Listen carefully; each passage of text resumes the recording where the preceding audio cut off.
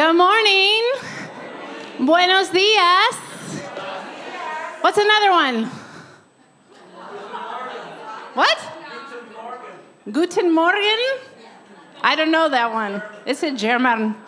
Anything else? Oh, it's too many words. What? Someone say it loud. Aloha. We wish we were aloha-ing, huh? Well, welcome today. My name is Melody, and I'm one of the pastors here.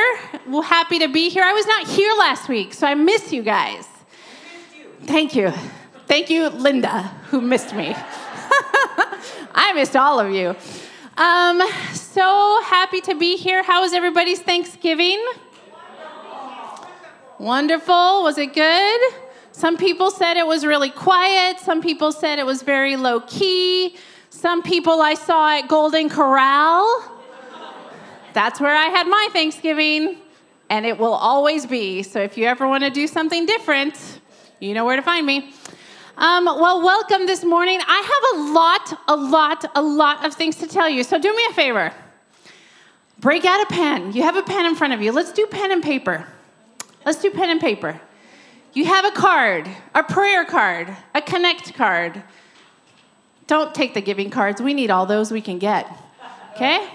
Take out a prayer card. Take out a connect card. I'm going to give you a few pieces of information. So we are starting next week our Advent series. So you should have gotten one of these cards as you came in. If you don't, we will give you one as you leave, or find one, please.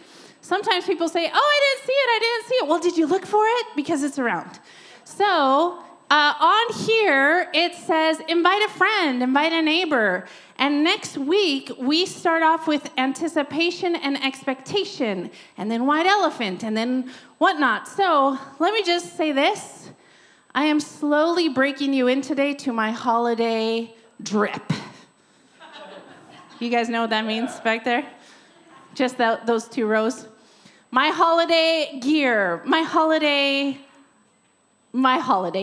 Let's just put it that way, okay? I broke you in slowly today with my holiday vibe shirt.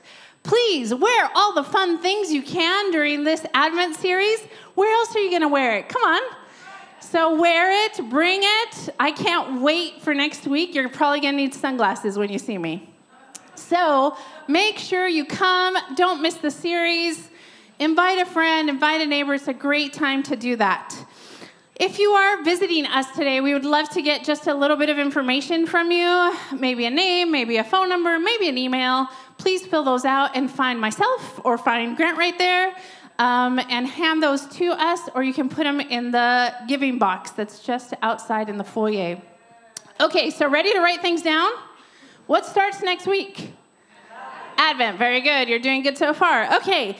Something that is happening on Tuesdays for the ladies. If you are home or if you are around or if you're off work, some people came right off work last time. Tea at 2:30 on Tuesdays. Or you can say it the other way. Tuesdays tea at 2:30. You can say it however you want. But we will have our ladies' tea on Tuesday at 2:30 this week.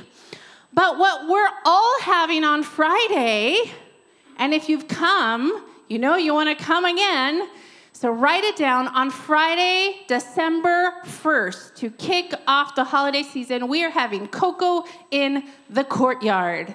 Now, you might say, oh, it's for kids. No, it's not.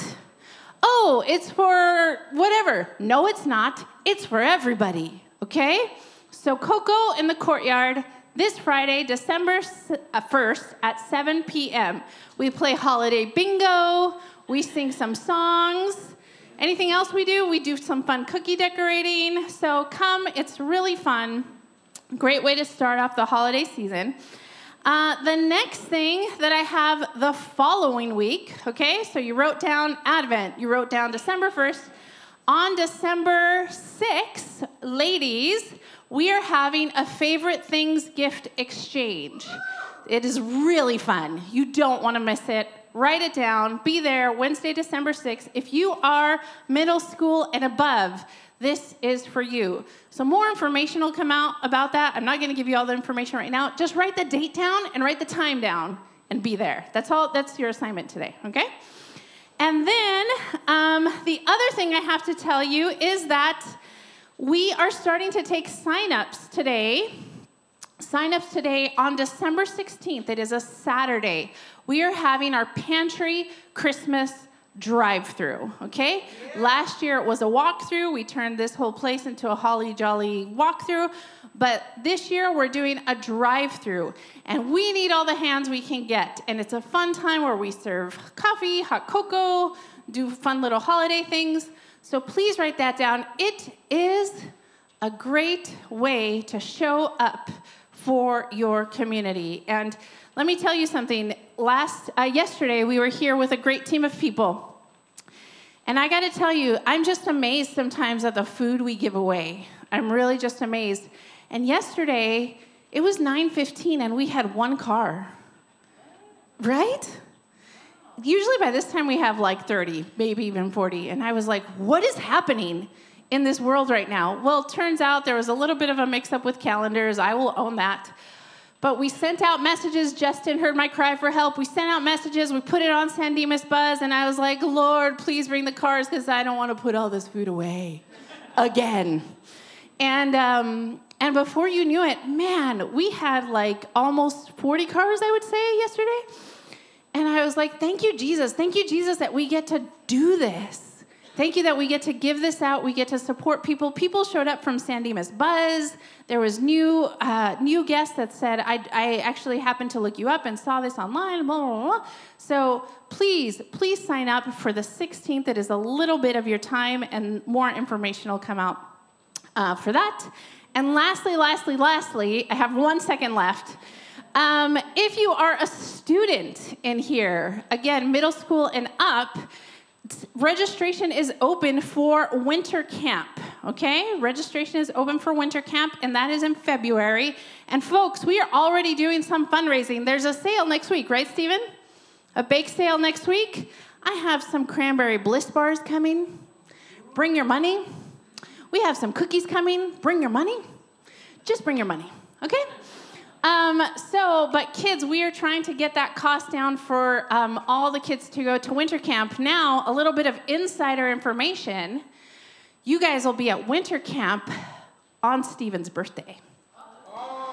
So, and Melody's birthday. Everybody write that down. February 18th, Melody's birthday and Stephen's birthday. I don't see anyone writing that down. Come on.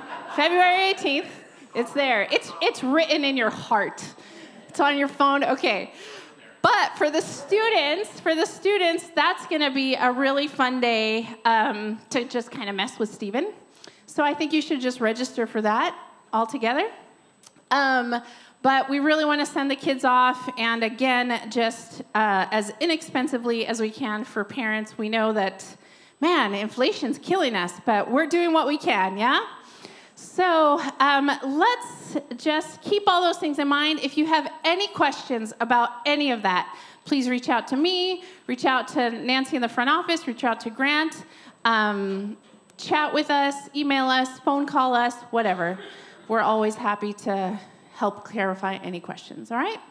All right, so let's pray and let's continue with our gathering this morning. Lord Jesus, I pray that as we begin to embark on, as people say, the busiest time of year, Lord, that we would really, reflect on our lives, Lord, and look at our own busyness and look at what perhaps we need to focus on this year, Lord, people we need to focus on, situations. Lord, I pray that as we do some of these things together as a group, Lord, that you would just bless the conversations, God, that we would take just a little bit of time and perhaps try something new this season, Lord, whether that be showing up to Cocoa in the Courtyard or coming to the women's event or inviting a neighbor or a friend to the Advent series, Lord. Lord, would you just give us the courage? Would you give us the clarity of thought to use our words, Lord? Lord, would you just already start stirring in our hearts what could be? in the next few weeks, God. God, I pray for Grant as he brings us your message this morning, God. Thank you for the time he has spent on this. Thank you for the book of Hebrews that we have been in, God. Thank you for just your ever-present living word that speaks to us. God, I pray for your presence, your protection to be over us, over the churches all around us, God, over, Lord, just humanity and all the things going on in the world, Lord. There's just not enough words, not enough time to say all the things, God, but we know that you are in all of it. God, we pray and we thank you for this hope and this peace that we have because of it. In Jesus' name I pray. Amen. Will you welcome Grant this morning? Thank you, Melody. Appreciate you very much. Glad you're back. Missed you. Me and Linda missed you. So, yeah, as Melody said, we are starting Advent next week. Can you believe it's almost Christmas time again? So we've got some kind of fun things planned because we like to have fun.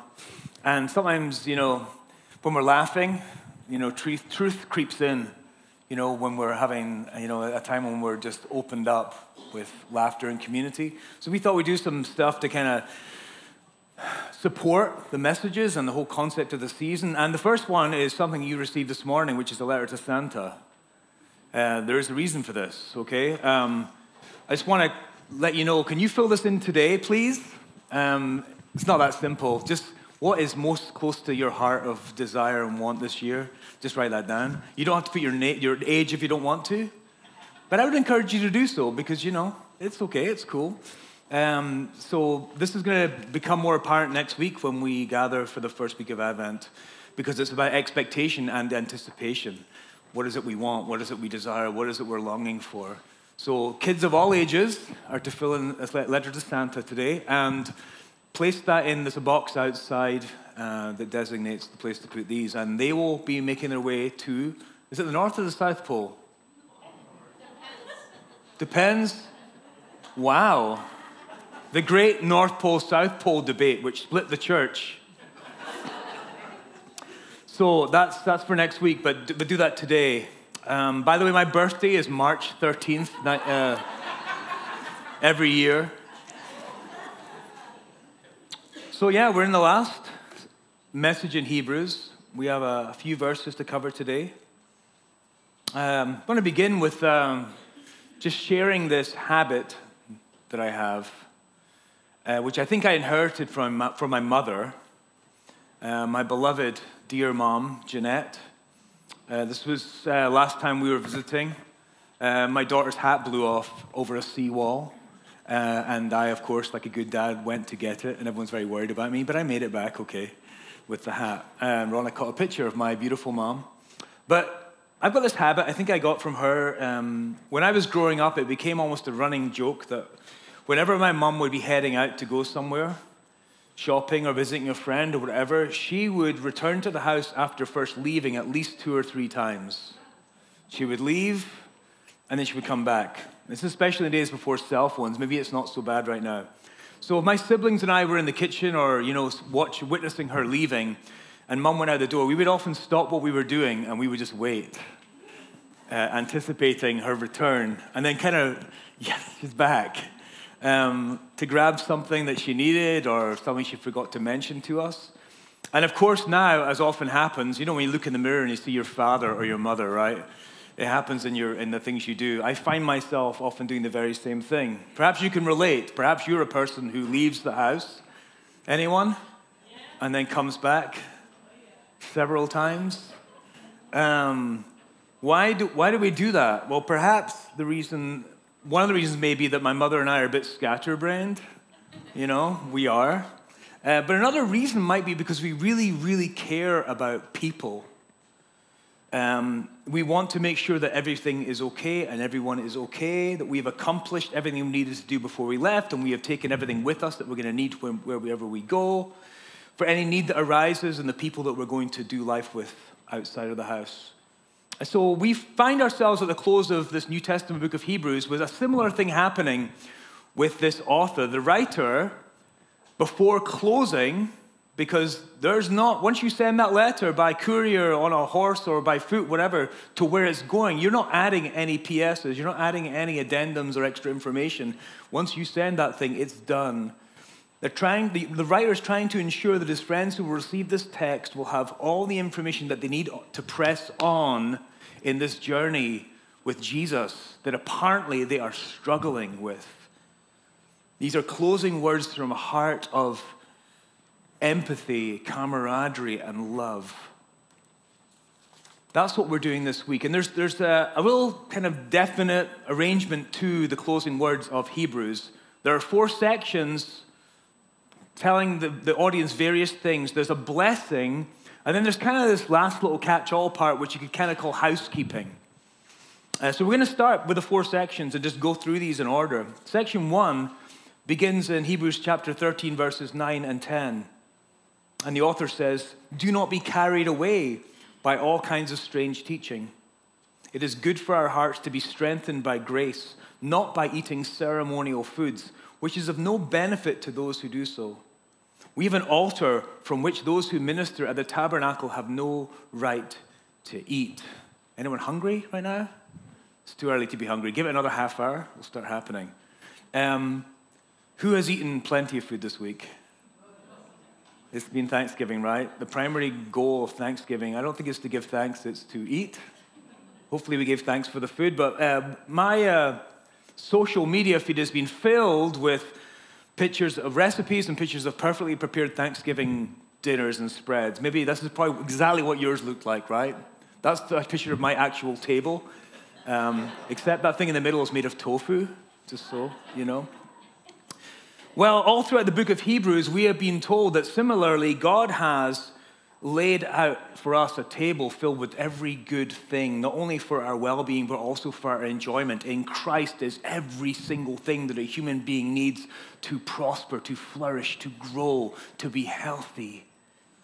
Yet, we've also heard that all around this table, there are vendors offering God's people all sorts of alternative sources of nourishment. And the writer very clearly says, it is good, maybe you might say best, for our hearts to be strengthened by grace. This word grace. So the way I'm putting this as far as section 1 is this statement: be satisfied with the simple gospel, my brothers and sisters. Be satisfied with the simple gospel. In the text, there are hints as to what they're called strange teachings. Do not be carried away by all kinds of strange teachings. Carried away from where? Well, carried away from the simplicity of the gospel as given to these people by their leaders. And there are hints as to what this might be. Ceremonial foods, those who minister at the tabernacle. There's a couple of things this could be, because we don't know for definite that it's written to Jewish Christians who are tempted to go back to their previous way of religion. It's also in a very pluralistic world. So it could be the dietary rules of the Old Testament, things that you would not eat, do not touch, do not take this food. But it also could be Greek and Roman teachings about spiritual improvement that was taught through either eating or refraining from eating certain foods or doing certain things. And it's called strange teachings. This word strange comes from the Greek word xeno, which is like we say xenophobia, which is fear of the other, fear of the foreigner, the stranger. So it's something that is outside of this gospel, outside the simple gospel. We began Hebrews 1, we're ending now, but the very first thing it says, in times past, God spoke to our ancestors in various ways through the prophets. And in these last times, he has spoken to us emphatically through Jesus. This is the place where we have landed. This is the realm. This is the world where we are to live. We are now new citizens of a new kingdom. This is our new culture.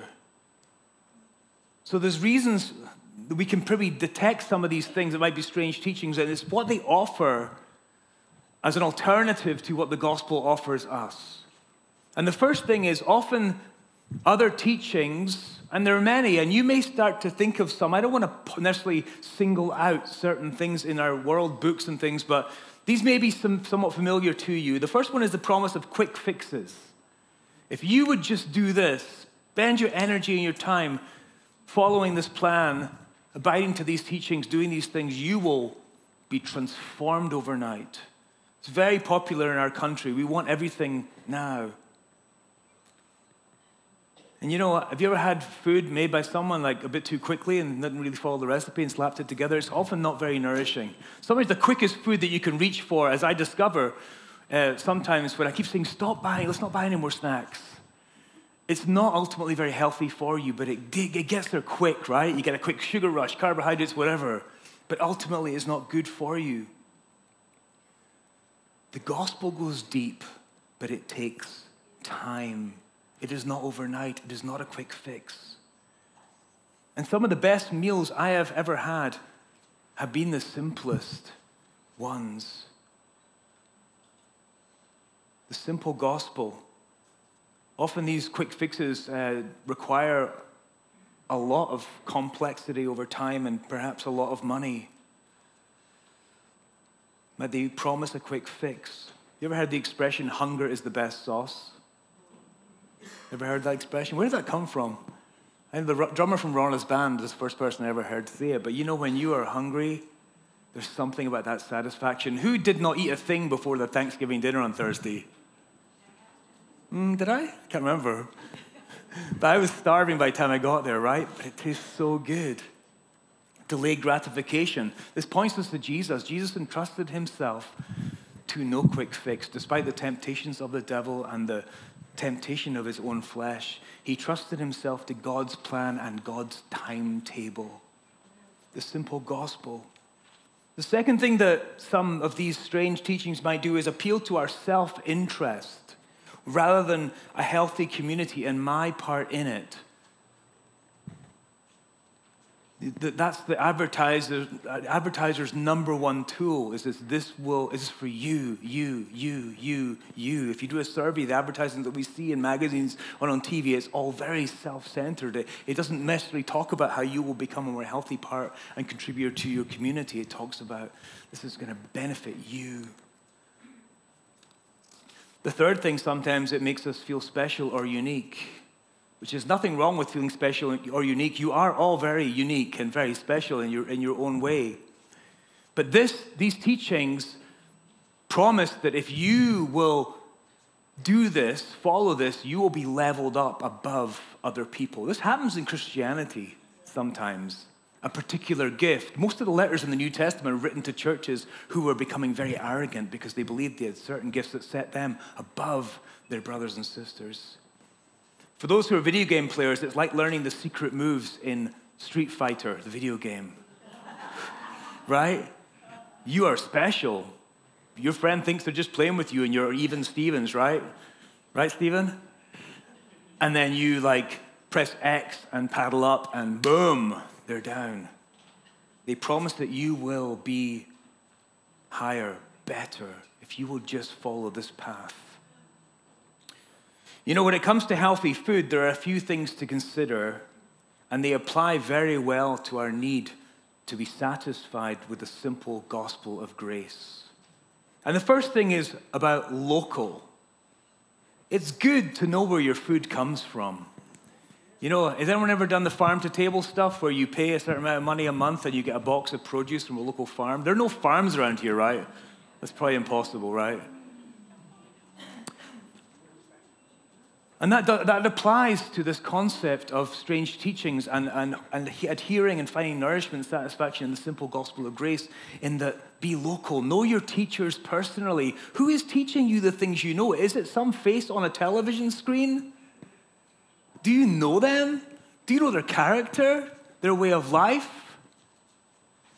To keep it local. The second thing is try and keep your food free from additives, right? That applies really well to this. Jesus plus anything else is problematic for spiritual health. And if someone tells us that, yes, you need Jesus, but you also need this, it's not the simple gospel. And the last thing is, the best food is eaten with others, right? As we discovered this week. Well, sometimes it's difficult. We're going to talk about that in a minute, Families getting together, woo! I wish we had time to get the microphone around and share some stories. I'm sure some humdingers from this week. But the best meals are eaten with others. The simple gospel of grace is only going to be nourishing in as far as it is shared with other people. We're all on the same level. And then to give one example, because it's really, really important right now, and I think the last time this happened, this whole election thing, the rumbles were felt in the church. I'm proud to say, maybe not so much in this church, but in the church in America, there is so much division around politics. Extremes on both sides. Jesus plus allegiance to a political perspective. Jesus plus whatever loyalties we are asked to give. And it breaks up the body of Christ. I talked before about this concept of the radical middle. And it's something I've come to really appreciate. The middle is not a place of passivity. The middle is actually a radical decision to say, I will not be polarized in ways that divide me from my brothers and sisters, adding to the simple gospel of grace. I will be in the middle. I will try to be balanced. I will love my neighbors on any perspective, but me, myself, be in the radical middle. But not only that, but the messy middle.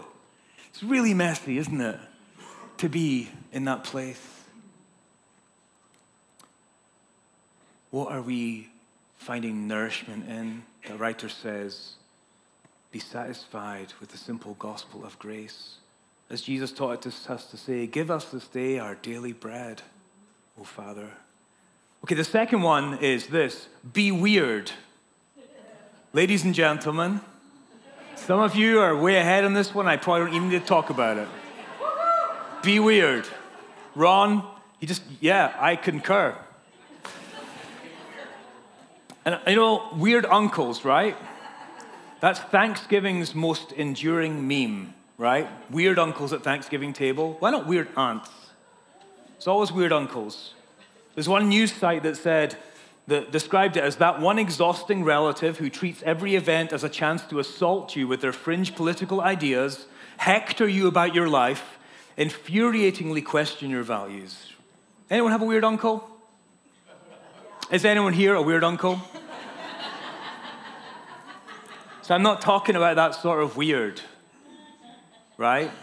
I'm talking about weird like Jesus, and Jesus was weird in his time, in his culture, and he calls us into a form of strangeness. The peculiar people of God. Paul said, I'm willing to be a fool for Christ. Verses 11 to 16 say, the high priest carries the blood of animals into the most holy place as a sin offering. Getting back into that Old Testament picture of the tabernacle and the temple. But the bodies are burned outside the camp. And then as Christ comes, the perfect Passover lamb. So Jesus also suffered outside the city gate to make the people holy through his own blood. Let us then go to him outside the camp, bearing the disgrace he bore. For here we do not have an enduring city, but we are looking for a city that is to come. Jesus was an outsider. He became an outsider. He marched to the beat of the drum that God set for him. And we are to go outside the camp bearing this disgrace. So Christians should be weird in some ways if we follow Jesus. Why are Christians weird? And weird is only in terms of its relationship to what is normal, okay? What's normal? Well, you know, the cultural norms, maybe we do, right? Maybe it'll make sense when I explain, but the first thing is this. Well, actually, 4 things. We're honest about our sin, hopeful about history, we are hospitable, and we are heavenly minded. And these things make us different. These things make us weird. The first thing, honest about our sin. It talks about Jesus bearing the disgrace. Jesus carried our real sin, and his sacrifice continues to deal with it perfectly, but it is real.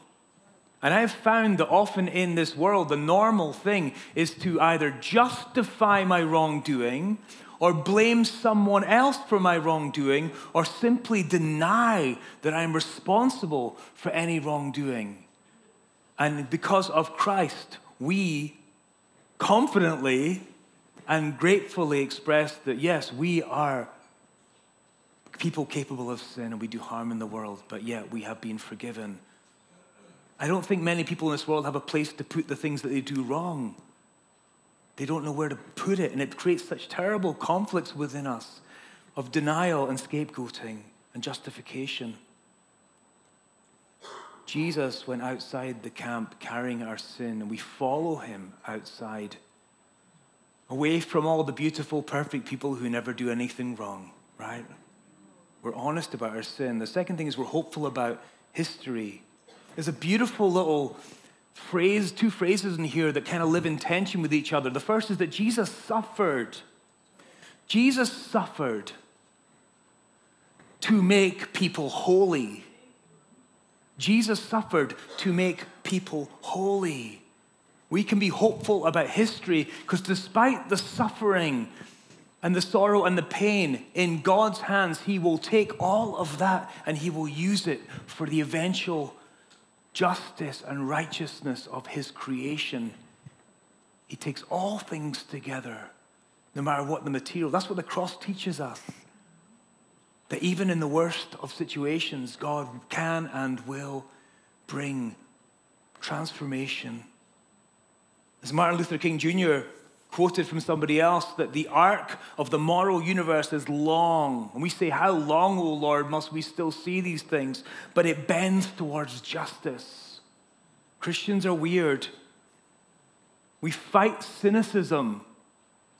Believe me, I fight cynicism. When I turn on the news channel, my first response is to despair. And then I remember the hope that I have for all of creation. The next thing that makes Christians weird is we are hospitable. Why is that weird? Is this a hospitable world? Do you feel that typically most of the people in our world will open their door to a stranger? Hospitality, we talked about this last week.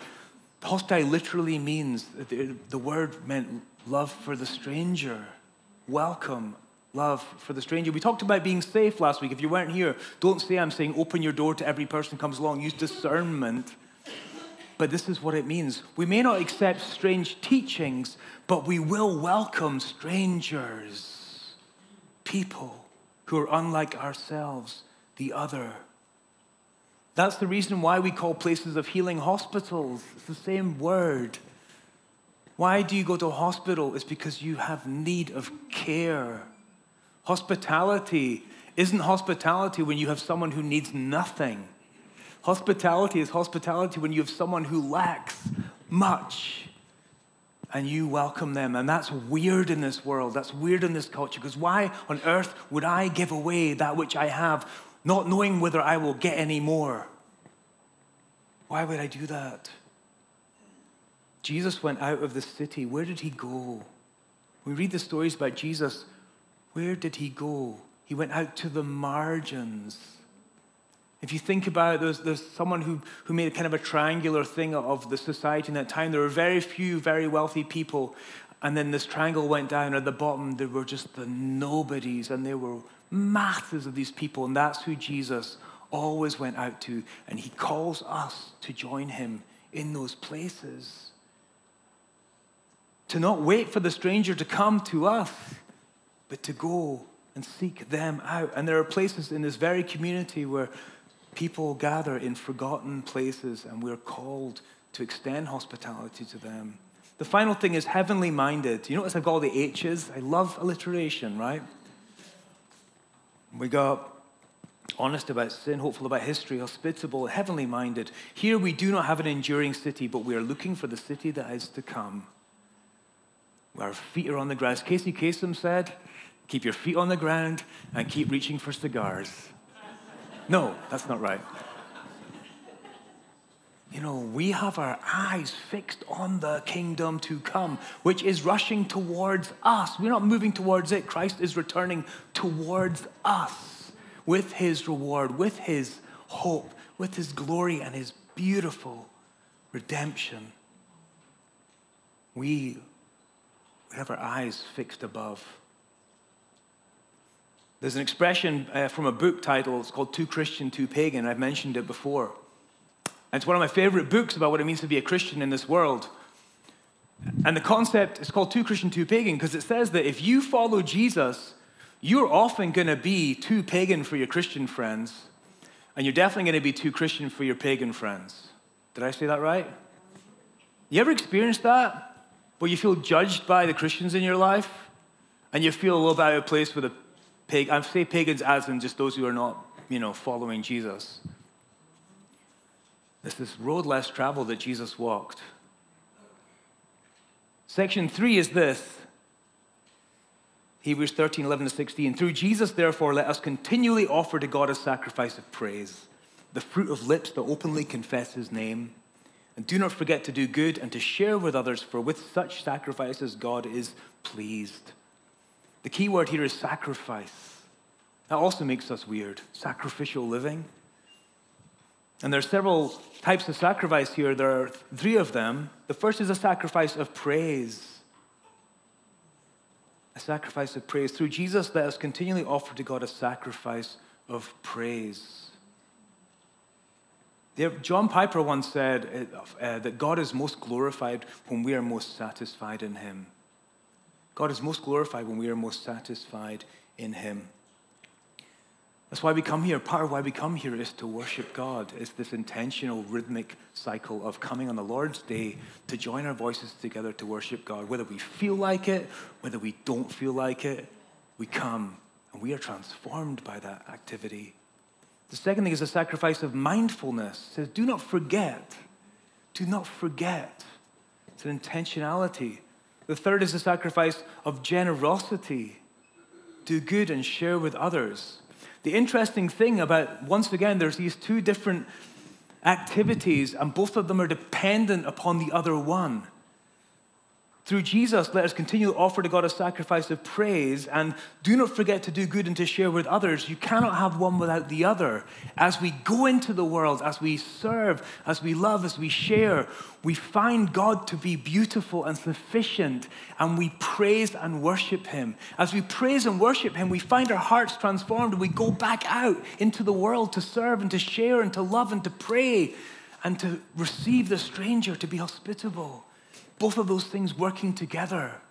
You cannot have one without the other. This is the sacrifice. So my phrase for this section is put your whole self in. It actually came from my mom. She said, if I ever write a book, I'm going to call it, you put your whole self in. And I love that expression. You can do the hokey cokey and shake it all around if you want.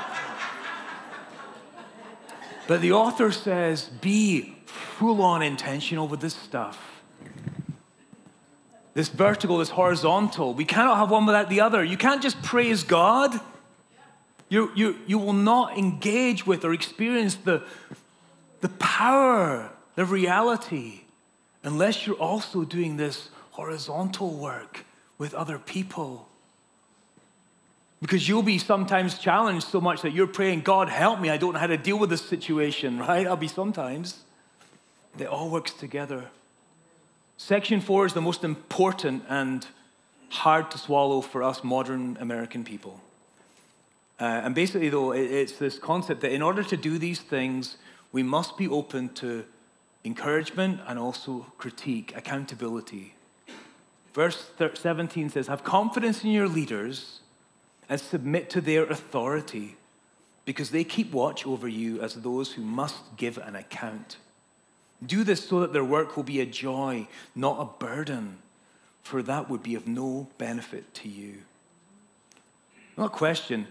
To whose authority do you submit? As you sit here today, shout it out. God? Me as the pastor? Thanks, Barbara. Anyone else? To what or who do you submit in terms of authority? Supervisors? Government? Husbands. Who said that? There you go.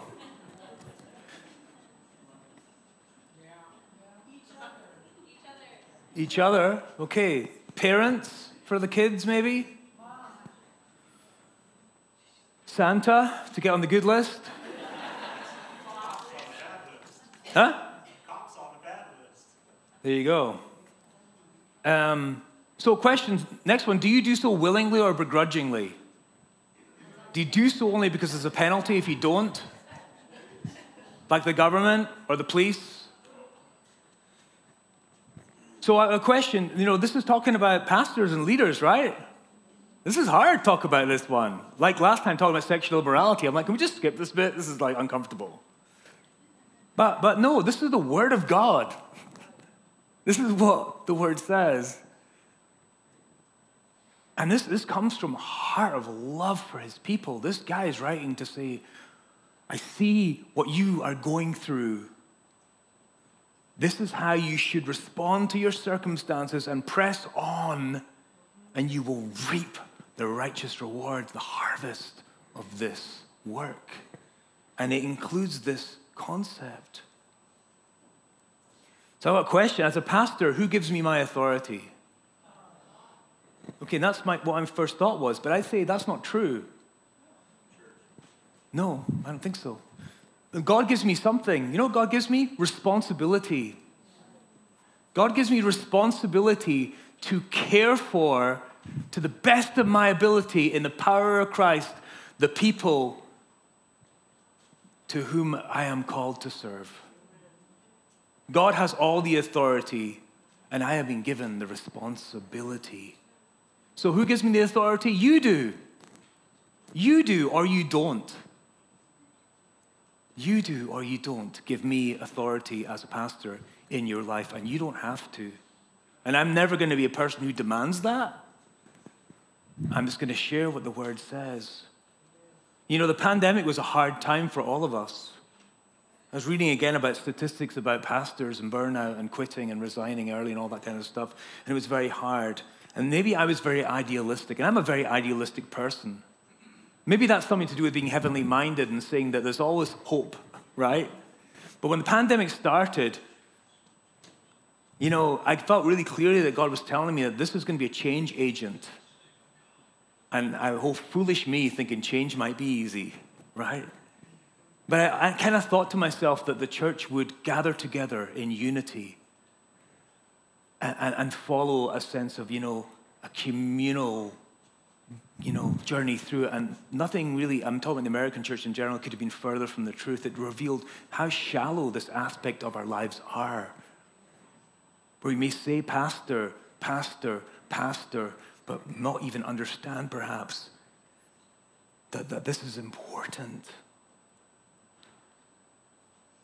So how do we do this, okay? I'm an authority to Chris. You'll stand up for a second, Chris. Chris is the chairman of our elder board. And I am responsible and I'm accountable to that man. And I take it really seriously. This is how God has ordered the body. But how do we ensure, what's the best way to do this, okay? Well, the writer tells us, verses 18 to 19, pray for us. We are sure that we have a clear conscience, and we desire to live honorably in every way. And I particularly urge you to pray so that I may be restored to you soon. The best way to be in healthy relationships with a pastor or any kind of leader is not to just obediently nod your head and step into line when they say something. It's to pray for them. Firstly, it's hard to be in a relationship that's antagonistic over a long time if you're praying for somebody. You notice that? If you've got a problem with someone and you say, okay, I'm going to pray for them, Lord, bless them as they need to be blessed. Like, if that's a smack in the head, no, I'm kidding. But pray for them. It opens up your heart to the person, to the relationship. Pray for them. The writer says, we have a clear conscience, a desire to live honorably in every way. And that's my intention. So the second thing would be, if you think that there's some dishonorable behavior or something that is a violation of conscience, come and talk to the leader. Come and have a conversation with them. Talk to them. And what's the greatest prayer request? It says that I may be restored to you soon. Because that's what it's all about. God has called me to this role. I did not ask for it. God has called you in your particular life to a role in the body of Christ, and there is no greater, higher. We are all in the same body. And that's really, really important to know. And actually, this whole thing about being accountable, I believe I will be held accountable to how I lead and serve and minister in this community. That's a heavy thing. And I take it really seriously. I love you guys. I am grateful to be here.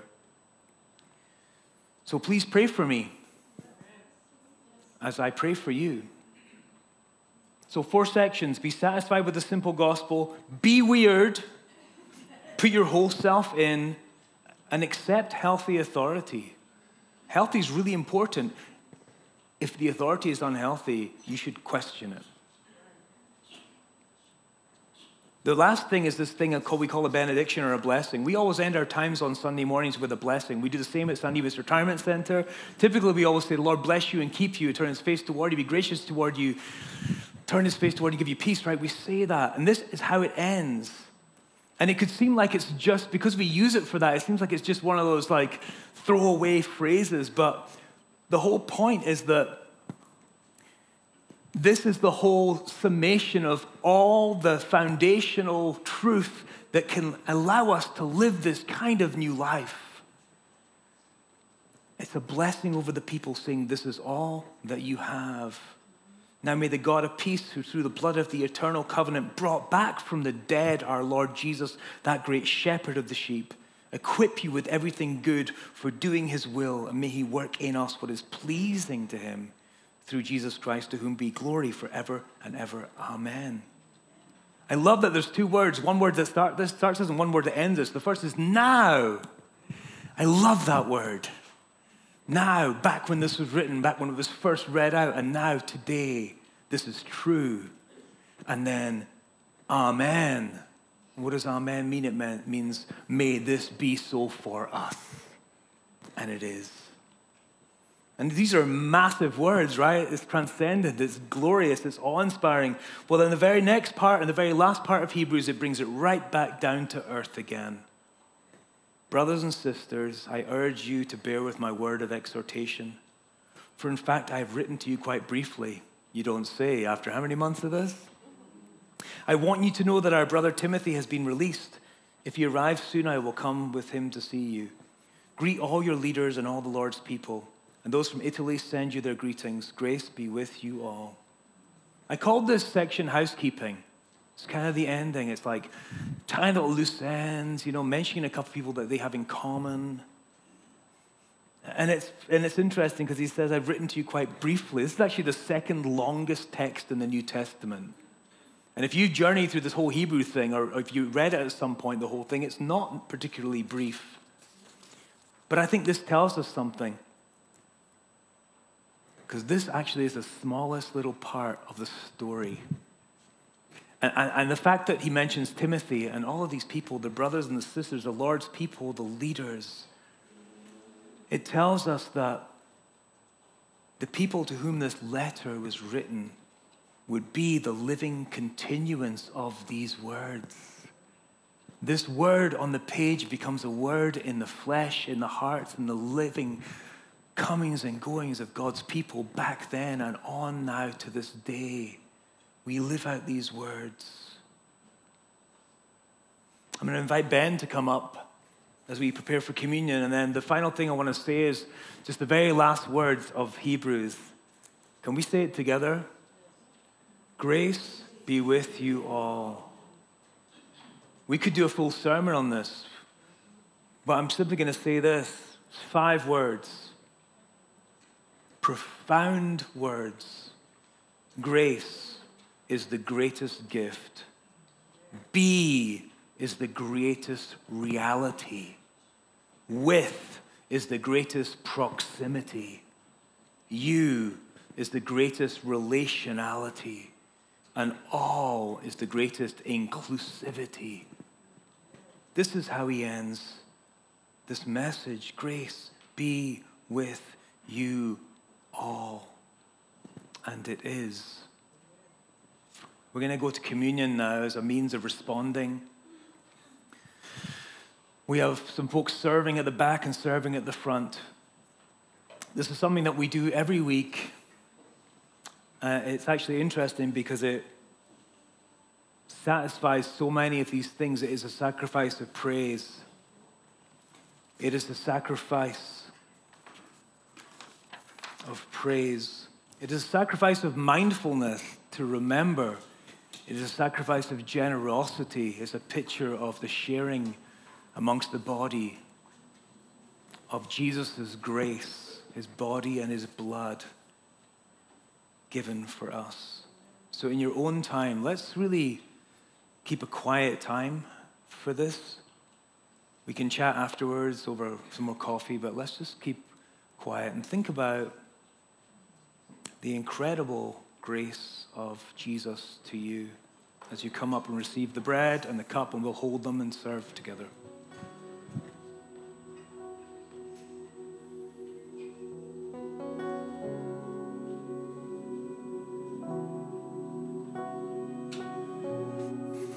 On the night Jesus was betrayed, he took bread. And when he'd given thanks, he broke it and said, "Take this and eat, all of you.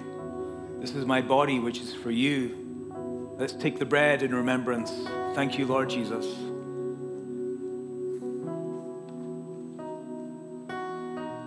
And in the same way, after supper, he took a cup. And when he had given thanks, he distributed it to his friends, saying, "Drink from it, all of you. This is the new covenant in my blood for the forgiveness of sins. I will not drink again from this cup until I drink it again with you in the kingdom." Amen.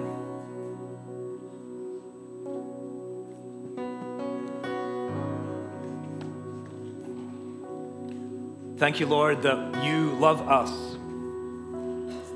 such as we are, and we come as we are. And we thank you, Lord, that you've called us to respond to your call, to your love, to the ways we see you at work all around us. Lord, we are your people. We claim that this morning. We are your sons and your daughters. We are brothers and sisters. Thank you that we don't have to strive. We don't have to struggle. So we rest, Lord, in your completed, finished work on our behalf. And we say, here we are, Lord, send us. In Jesus' name we pray. Amen.